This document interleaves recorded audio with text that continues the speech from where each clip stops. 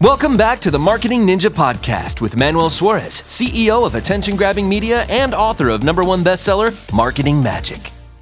Rudy, what do you see right now as advertising opportunities? There's always going to be new platforms, TikTok and whatever comes after that. But more and more now, the ability to hold and grab attention, right, and create those really cool creatives, I think is so important.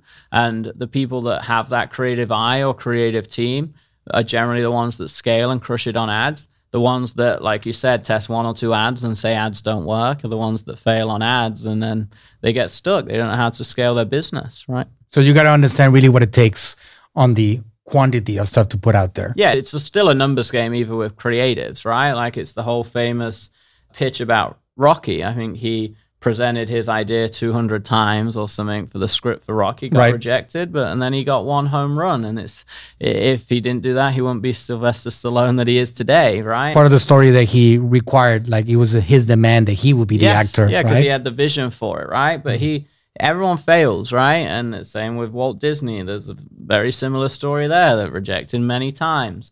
So you have to understand that, your stuff's going to fail most of the time. Your ads are going to fail. You've got to try it. I filmed $5,000 video shoots for a day, edited it. I'm like, this is the best thing in the world. And it's crap. Bombs. And then we throw up an ad and the designer is a new designer that did a crappy design. And I'm like, I hate it. And then I go, what's the stats? And it's half the price of everything else. And I go, well, that's stupid, but okay. So it's like, it's the testing.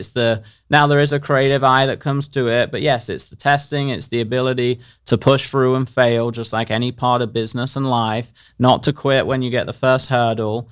And generally, as you get into business, I mean, you get more hurdles and it gets harder. You just become better equipped to handle them. That's the mindset. That's the mindset that a lot of people don't really fully understand. The failure doesn't really exist. Failure is an option. Yep. And failure is an option that losers and people that don't have the push to succeed, they actually use it as an excuse. That's the way it is. Yeah, it's about taking ownership, right? And I always tell myself 2 things that help me when it's like a tough day, right? Or I get some stuff thrown at me. I go, well, Mark Zuckerberg and other people are getting $1 billion lawsuit from the government, so this isn't actually that bad. I would sooner be me than him right now. And I go, number 2, I could just quit and go and work at McDonald's. I have the choice. Right. And it's that I have the choice part that I respect when other people are like that. In our company, we call it extreme ownership. It's one of our core values. And I say it to myself, I'm like, you don't like it, don't work here. It's like, I'm not making you work here. Let's go get another job, right? And it's the same for me. It's my business. I decided to become an entrepreneur. I can complain about it and moan, but I can go work at McDonald's too. And one thing I learned early in life that I always remember is my mom and dad and other people, they still had stress in their job. They had a bad boss, or a new boss came in, or a new coworker that frustrated them, a new policy update, their pay got changed, whatever, right? They had stress. I'm like, you're going to have stress in life no matter what, right? Unless you live in the mountains, maybe, right? If you day to day and work in a corporate company, you're going to have stress. So you either pick, do you want your own stress or do you want stress for another company that you work a 9 to 5 for? I picked this path, obviously, as did you, and that's the entrepreneurial game we're in. Also, along the way, Rudy, we didn't really start like that. No. Right? Like I started with a group of people and I started just providing value to somebody else until I eventually got myself to a point, which is another point. Like a lot of people, if they try to go down the Rudy Mawer path or my path, they're potentially going to fail at it.